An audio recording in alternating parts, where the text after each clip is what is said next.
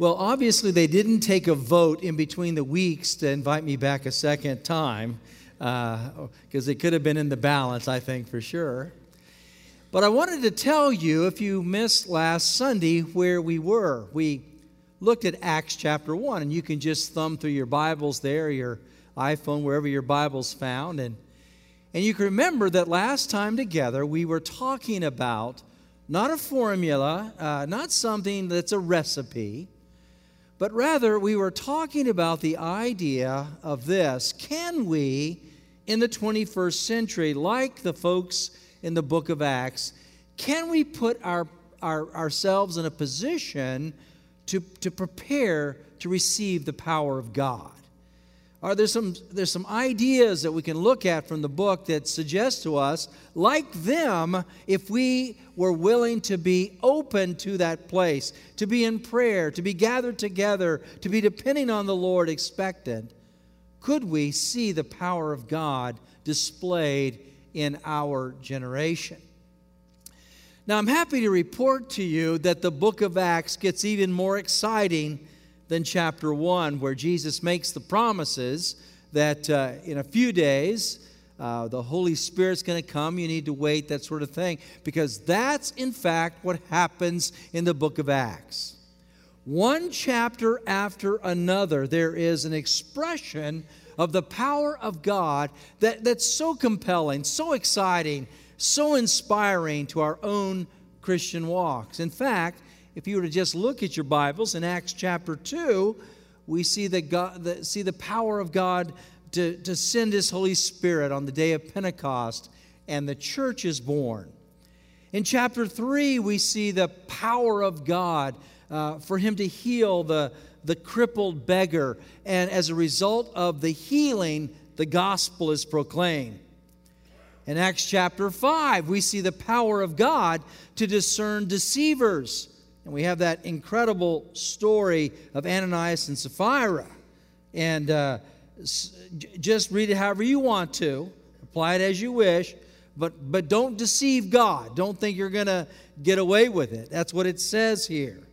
In Acts chapter 9, we have the power of God on display to convict that mean man Saul, who thinks he's doing God a favor by trying to destroy the early church. And we see his conversion on the road to Damascus.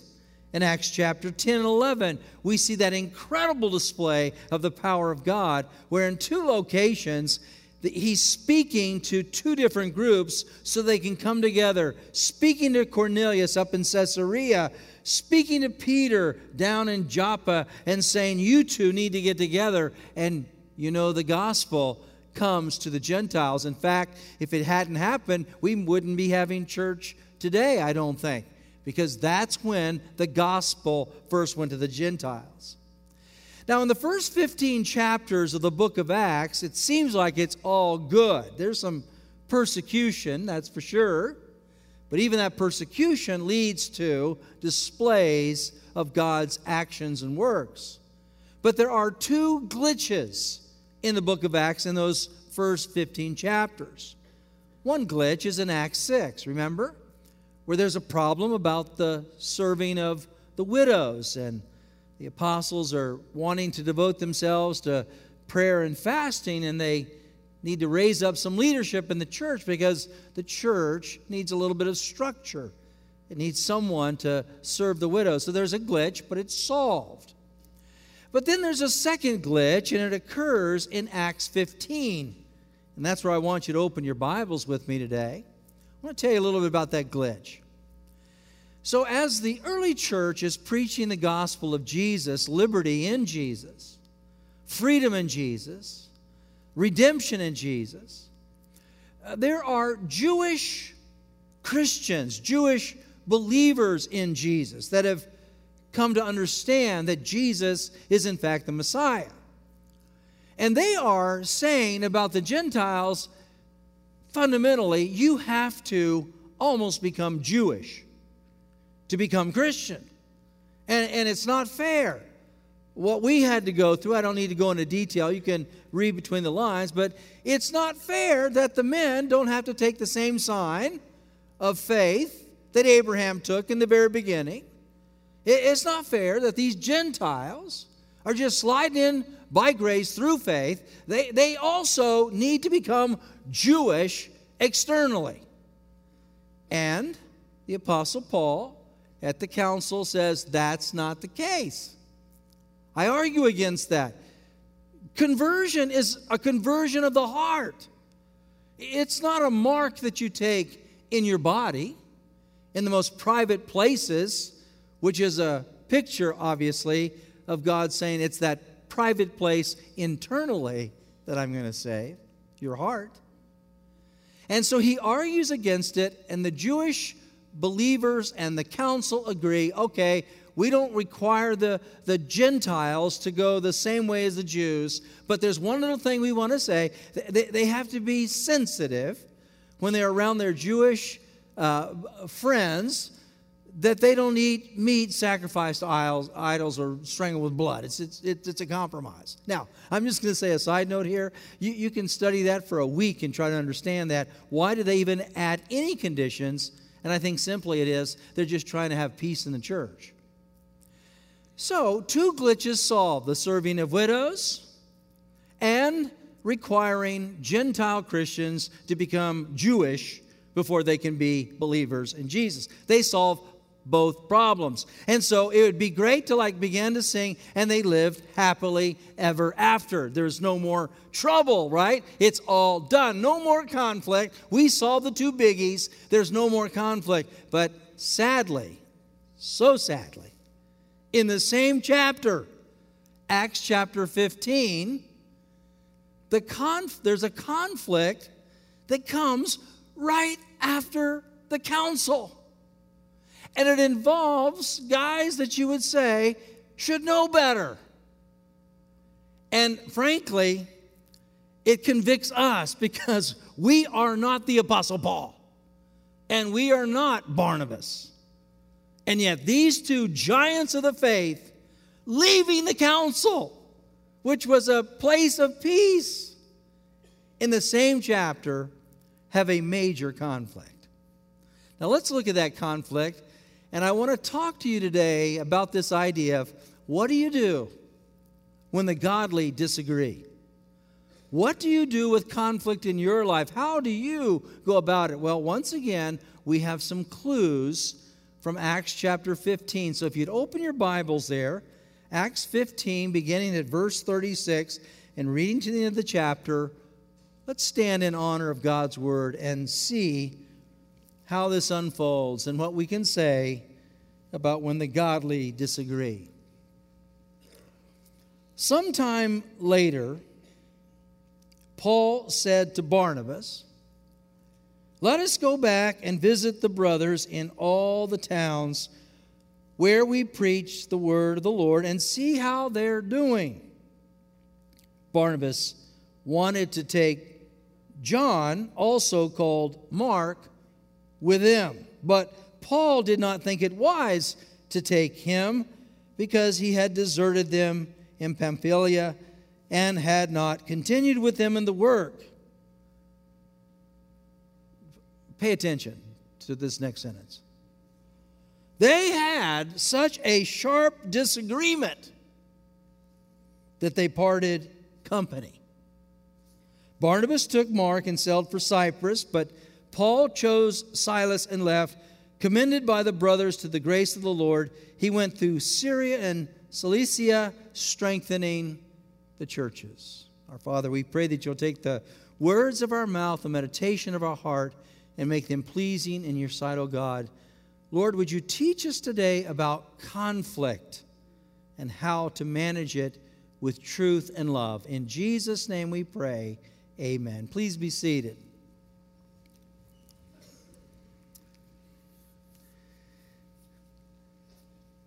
This is sad to me. This is not the way it should be in my way of thinking. But you know, it's what we all learned very early on, that conflict, unfortunately, because of the brokenness even of believers, exists between us, those who would consider ourselves in pursuit of God. Now, I did not want to believe this, but this is how it happened for me. I grew up in a family where there was so much conflict. And in my way of thinking, I thought, that's just sinful. It's just not the way it's supposed to be. So after I went into ministry and I entered my first position as a youth minister, I was shocked that there was conflict on our church staff. In fact, conflict perpetrated by the senior pastor that I served. I mean, I could not get my mind around it. But now, after 35 years of being a pastor, I'm just here to tell you, this is a reality. We have conflict among us all the time. Now, we can argue whether it should be so or not, but the fact is, it is a reality.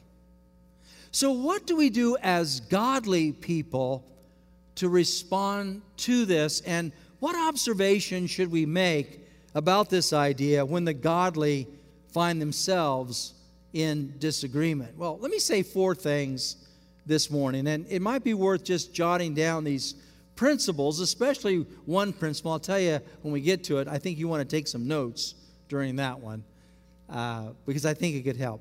Here's the first thing I want to say. Disagreements between the godly happen even after moments of extraordinary victory. I mean, look at your Bibles. Acts 15, 1 through 35 is about the resolution of conflict in the early church. And yet the next verses, the second half of the chapter, is about a conflict between 2 of the biggest church leaders of all time.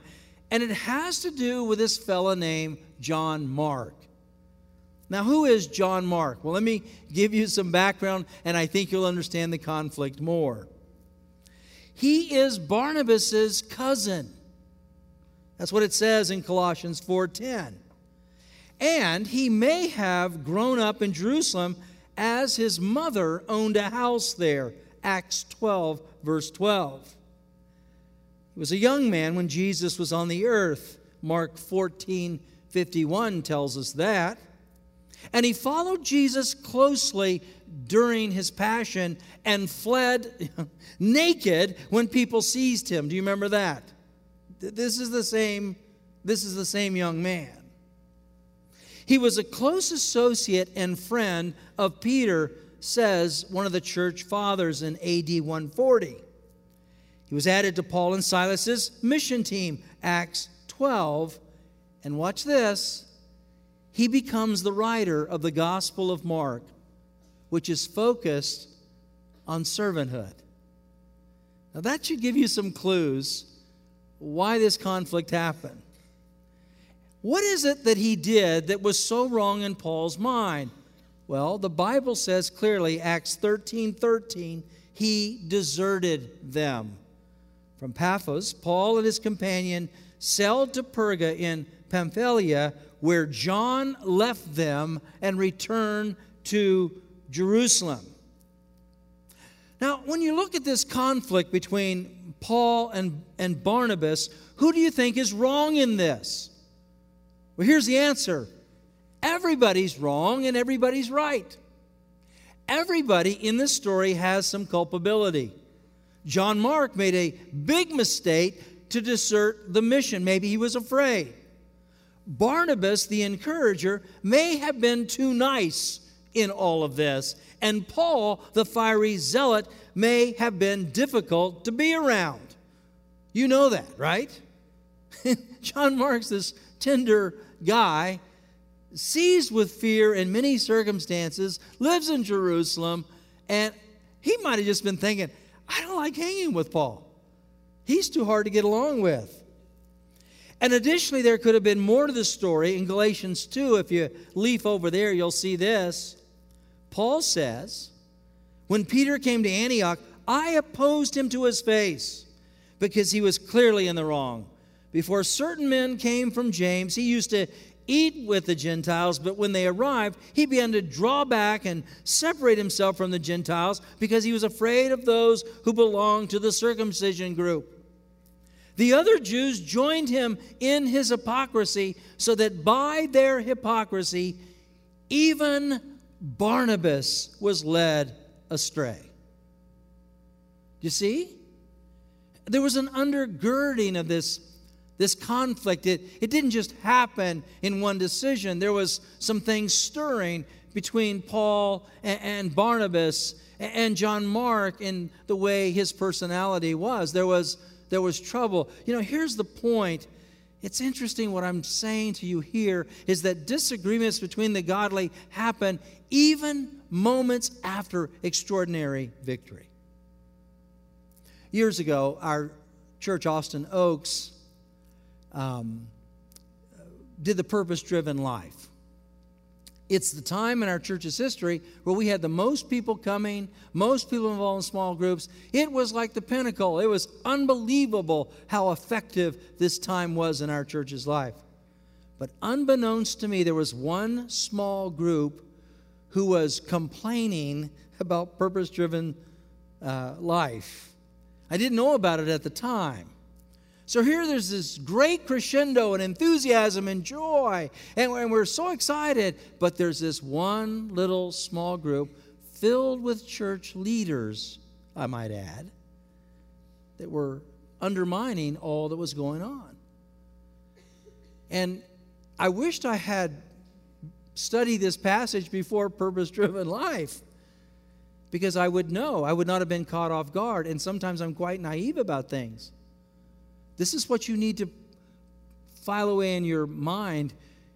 Today it might be just incredibly beautiful, but I'm telling you, often trouble, disagreement, struggle comes right after the victory, so be aware.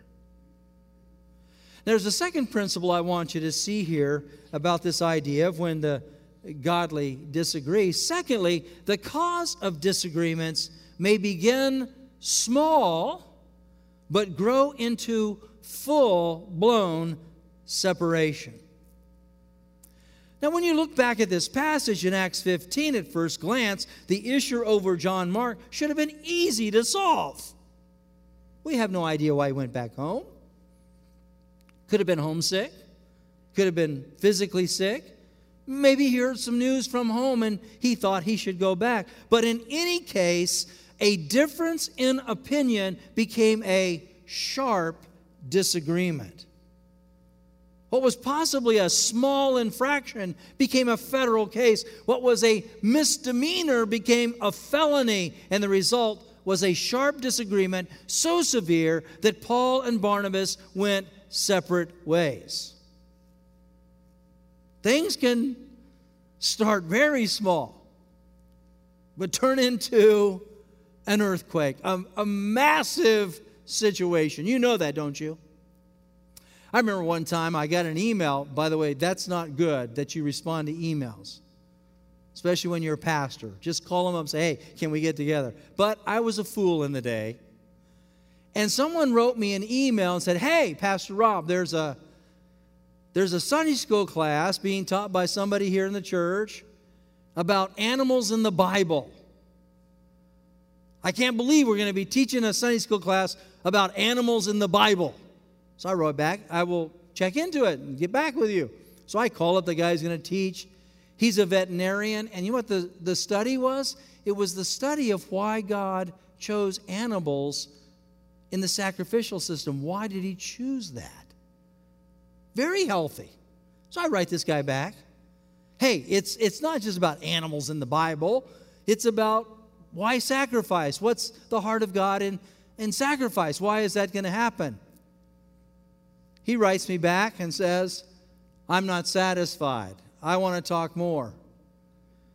I write him back and says, I think it's okay. Don't worry with it. It's going to be okay. He writes me back and says, no, I'm not okay. I'm just really upset, and we're thinking about leaving the church over this Sunday school class. And I write back, this is terrible. I write back, man, what's got in your crawl? What's going on? And that was my last email. But he sent me 100 pages more of email that lasted for a year. Finally, left the church. What was just a little tiny thing, animals in the Bible, turned into absolute separation. Listen, I'm trying to say something to you that you need to wake up to. Something so innocent can turn into something so terrible that leads people away from relationship altogether. And we should be aware and on this side know where certain circumstances are going to go if we pursue them. I got an email about 6 months ago from this guy I've never heard of about Trinitarianism. Let me tell you how smart I am now. Thank you for your email. I will pray for you this week. Sincerely, Pastor Rob Harrell. He kept coming more and more and more. I never responded. Because I know something now. That you don't need to go there, right? Let it go. There's a third principle I want you to see in this disagreement that happens here. Although reconciliation is the ideal, it may be a while before relationships are restored. Now, wouldn't it be great if we read this story and like in Acts 16:1, it says that they had worked it out and they come together and they were all right. There was peace. I mean, wouldn't it have been great if it could have been like the story of Nathan and David, where in the very moment that Nathan confronts David and there's a conflict that is brought to bear there, David, what does he do? Instead of being defensive, he lays down. He repents. Psalm 51, he lets it go. He just lets it go. Or wouldn't it be great if we had the story like Joseph and his brothers and the reconciliation that came there? You know, even how Joseph goes on and says, look, you guys meant it for evil, but God meant it for good to save many people this day. So he just lets it go. Wouldn't that be great if that's what could have happened here? Wouldn't that be great if that's what happened in our lives every time? I didn't mean it. I take it back. But people don't want to let you lay it down. And you don't want to lay it down. It just festers and goes on. You know, the thing I want you to write down is this, and this is a conviction. We often stew on things for years. I mean, it's possible that there are some people sitting in this auditorium right now because you are not reconciled with people in this space. You're way over there and they're way over there, and there's a reason for that. You came in two different doors because there's been something you've stewed over. There's a conflict, and you've just, instead of solving it, have let it go on. That's possible. And for sure it's possible that we are in conflict with people who are not in this auditorium with us. Family members and old friends and broken relationships and former employees and bosses. We just lay in our beds at night and stew over it. Not thinking it's going to harm us at all, but it is. Now, just to encourage you, if you're stewing over something, I've often wondered if Paul ever reconciled with Alexander the metalworker. You know what he says in 2 Timothy 4? Alexander the metalworker did me a great deal of harm. The Lord will repay him for what he has done. You too should be on your guard against him because he strongly opposed our message. You think Paul and the metalworker got together ever? Or here's another one. I always wondered if Paul ever reconciled with Demas, who loved the world more. 2 Timothy 4:9, do your best to come to me quickly, for Demas, because he loved this world, has deserted me and has gone to Thessalonica. We all long for reconciliation. It's in our souls. It's in our spirit to want to be reconciled. But we often let it go for a long time. Like in England years ago, Martin Lloyd-Jones and John Stott for years, the leaders of the church in England, the Anglican church, they were not reconciled. And it caused great grief. Or I know there was a young man in my world who I totally misunderstood. He misunderstood me. And for 5 years, we didn't talk anymore, even though we used to meet for breakfast once a month. Until I was in my study one morning, the Lord convicted me, and I reached out and said, "Brother, we should not have this distance." And he responded immediately, "Beautiful." Or I remember the time where the man who drove into town to vote against me in 1990, because I was too young at the ripe age of 35, he drove in to vote against me and was against me for the first 10 years I was at the church. I remember as he's on his deathbed in his living room, he calls me over. I come to the house. He says this to me. He says, "Hey, before I die," and he died the next week. He said, "Before I die, I just want to apologize to you. He said, I've had the gift of criticism, and I've been against you." Now, I went and looked that up. Is there such a thing? The gift of criticism. But here he is, listen, on his deathbed, asking my forgiveness. Or I remember standing at a coffin with a man who'd passed away, his wife standing here, and I'm here, and she's apologizing to me for his behavior in the church. Listen, that's kind of too late. I appreciated it. But you don't want to wait till you die to resolve conflict.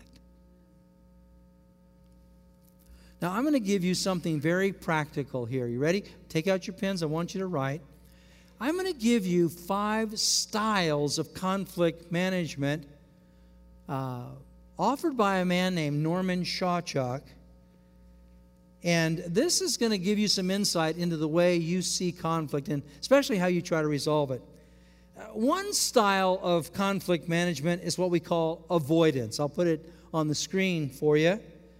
I'm afraid to resolve, or don't care enough to resolve. Let's avoid conflict at all costs and hope it goes away. And what's the result? Conflicts go from bad to worse, and hostility sets in. A second style is called accommodating. I desire to preserve the relationship at all costs. So what happens is this: presence of conflict is denied. Let's just forgive and forget. Because there's a false front presented, public agreement may lead to private anger or bitterness. We still are steaming underneath. There's a third style of conflict management. It's called competing. There are only 2 solutions: win or lose, and I want to win. It's a very competitive style. Goals and objectives are more important than people, and the result is hostility and distance remains. There's a 4th style called compromising. Each side wins some, gives some. Everyone must give in just a little bit, compromise to get to a solution. But what happens is, listen, the truth is sacrificed and relationships are not solved. Here's the best. It's called collaborating. Get everyone involved and solve the conflict by affirming truth. People come into the meeting, whoever's involved, with humility because they've spent time with God. All involved are considered significant. The issues are clarified through discussion.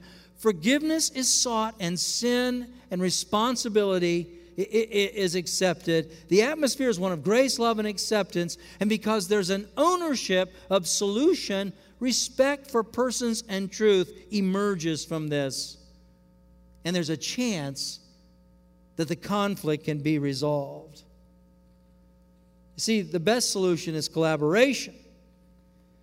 But I'll just say the Apostle Paul and Barnabas did not have Norman Shawjut. So they had to figure it out on their own.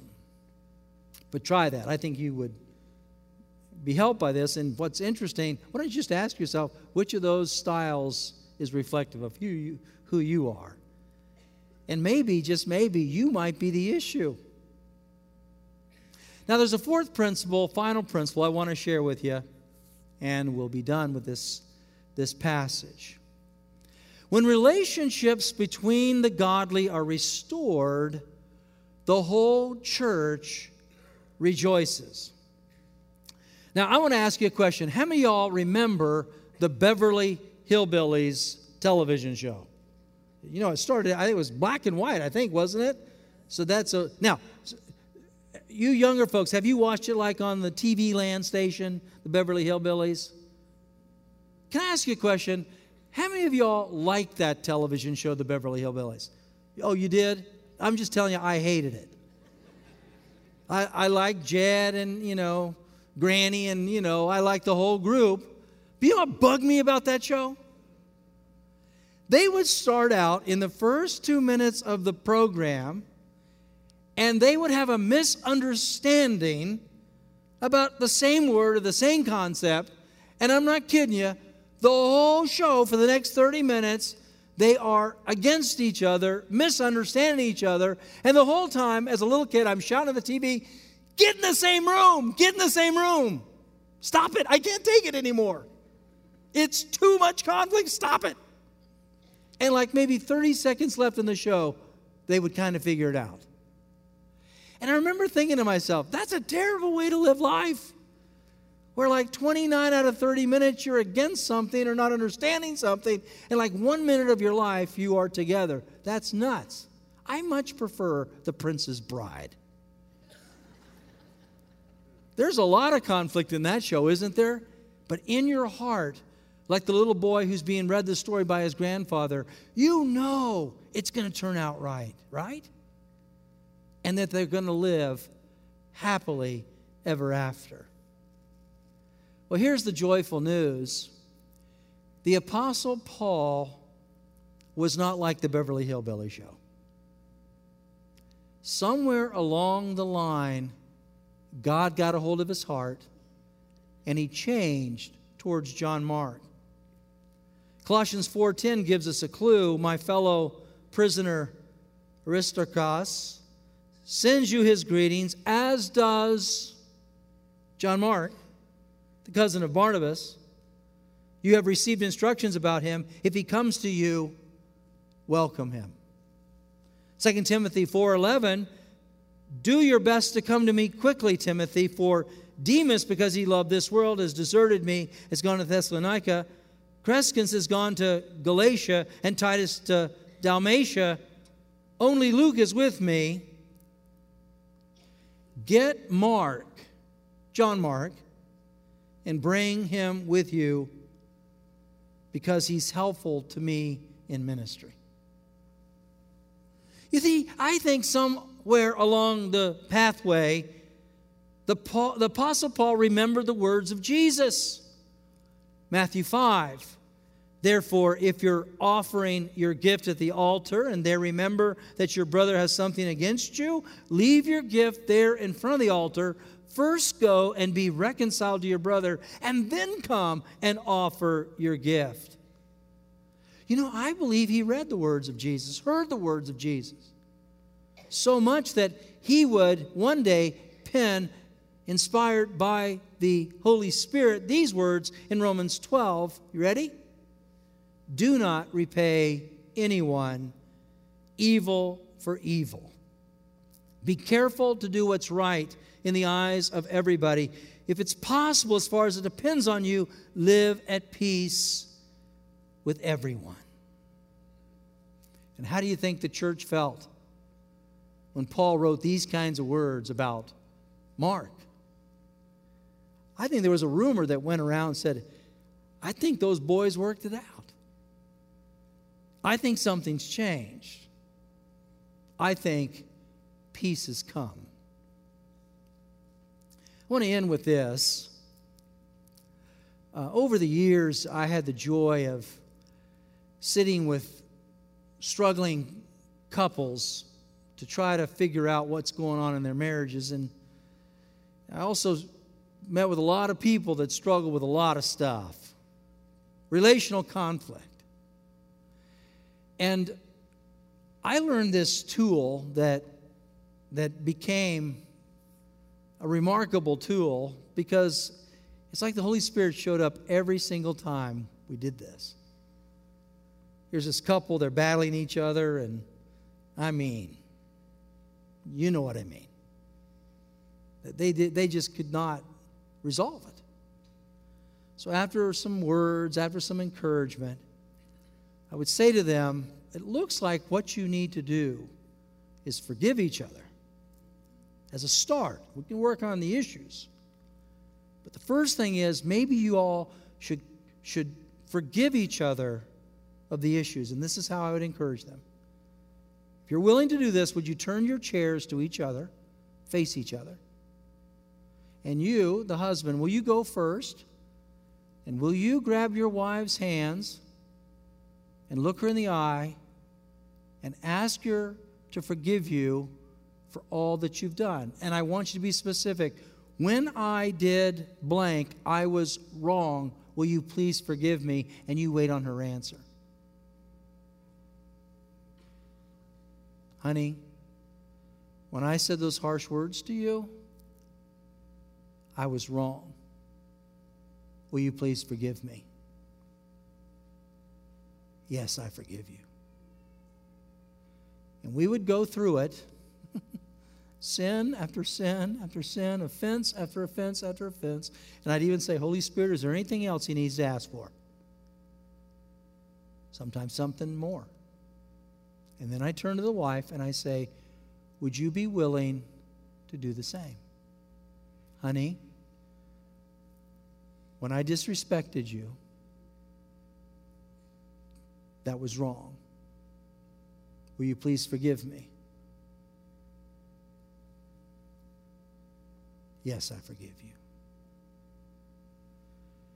And I'm telling you, I've cried more tears of joy in that moment than almost any other thing I did in pastoral counseling. Because I'm here to tell you there's nothing better, more beautiful, nothing more wonderful than the people of God face to face, asking forgiveness, laying it down, and being forgiven and moving forward. So let me ask you, is there anyone in your life that you need to face? Is there anyone in your life you need to say, I forgive you? Would you bow your heads with me and close your eyes?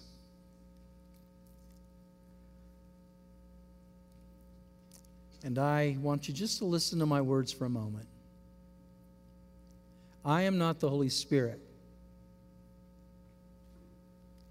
but the Holy Spirit is working in this place.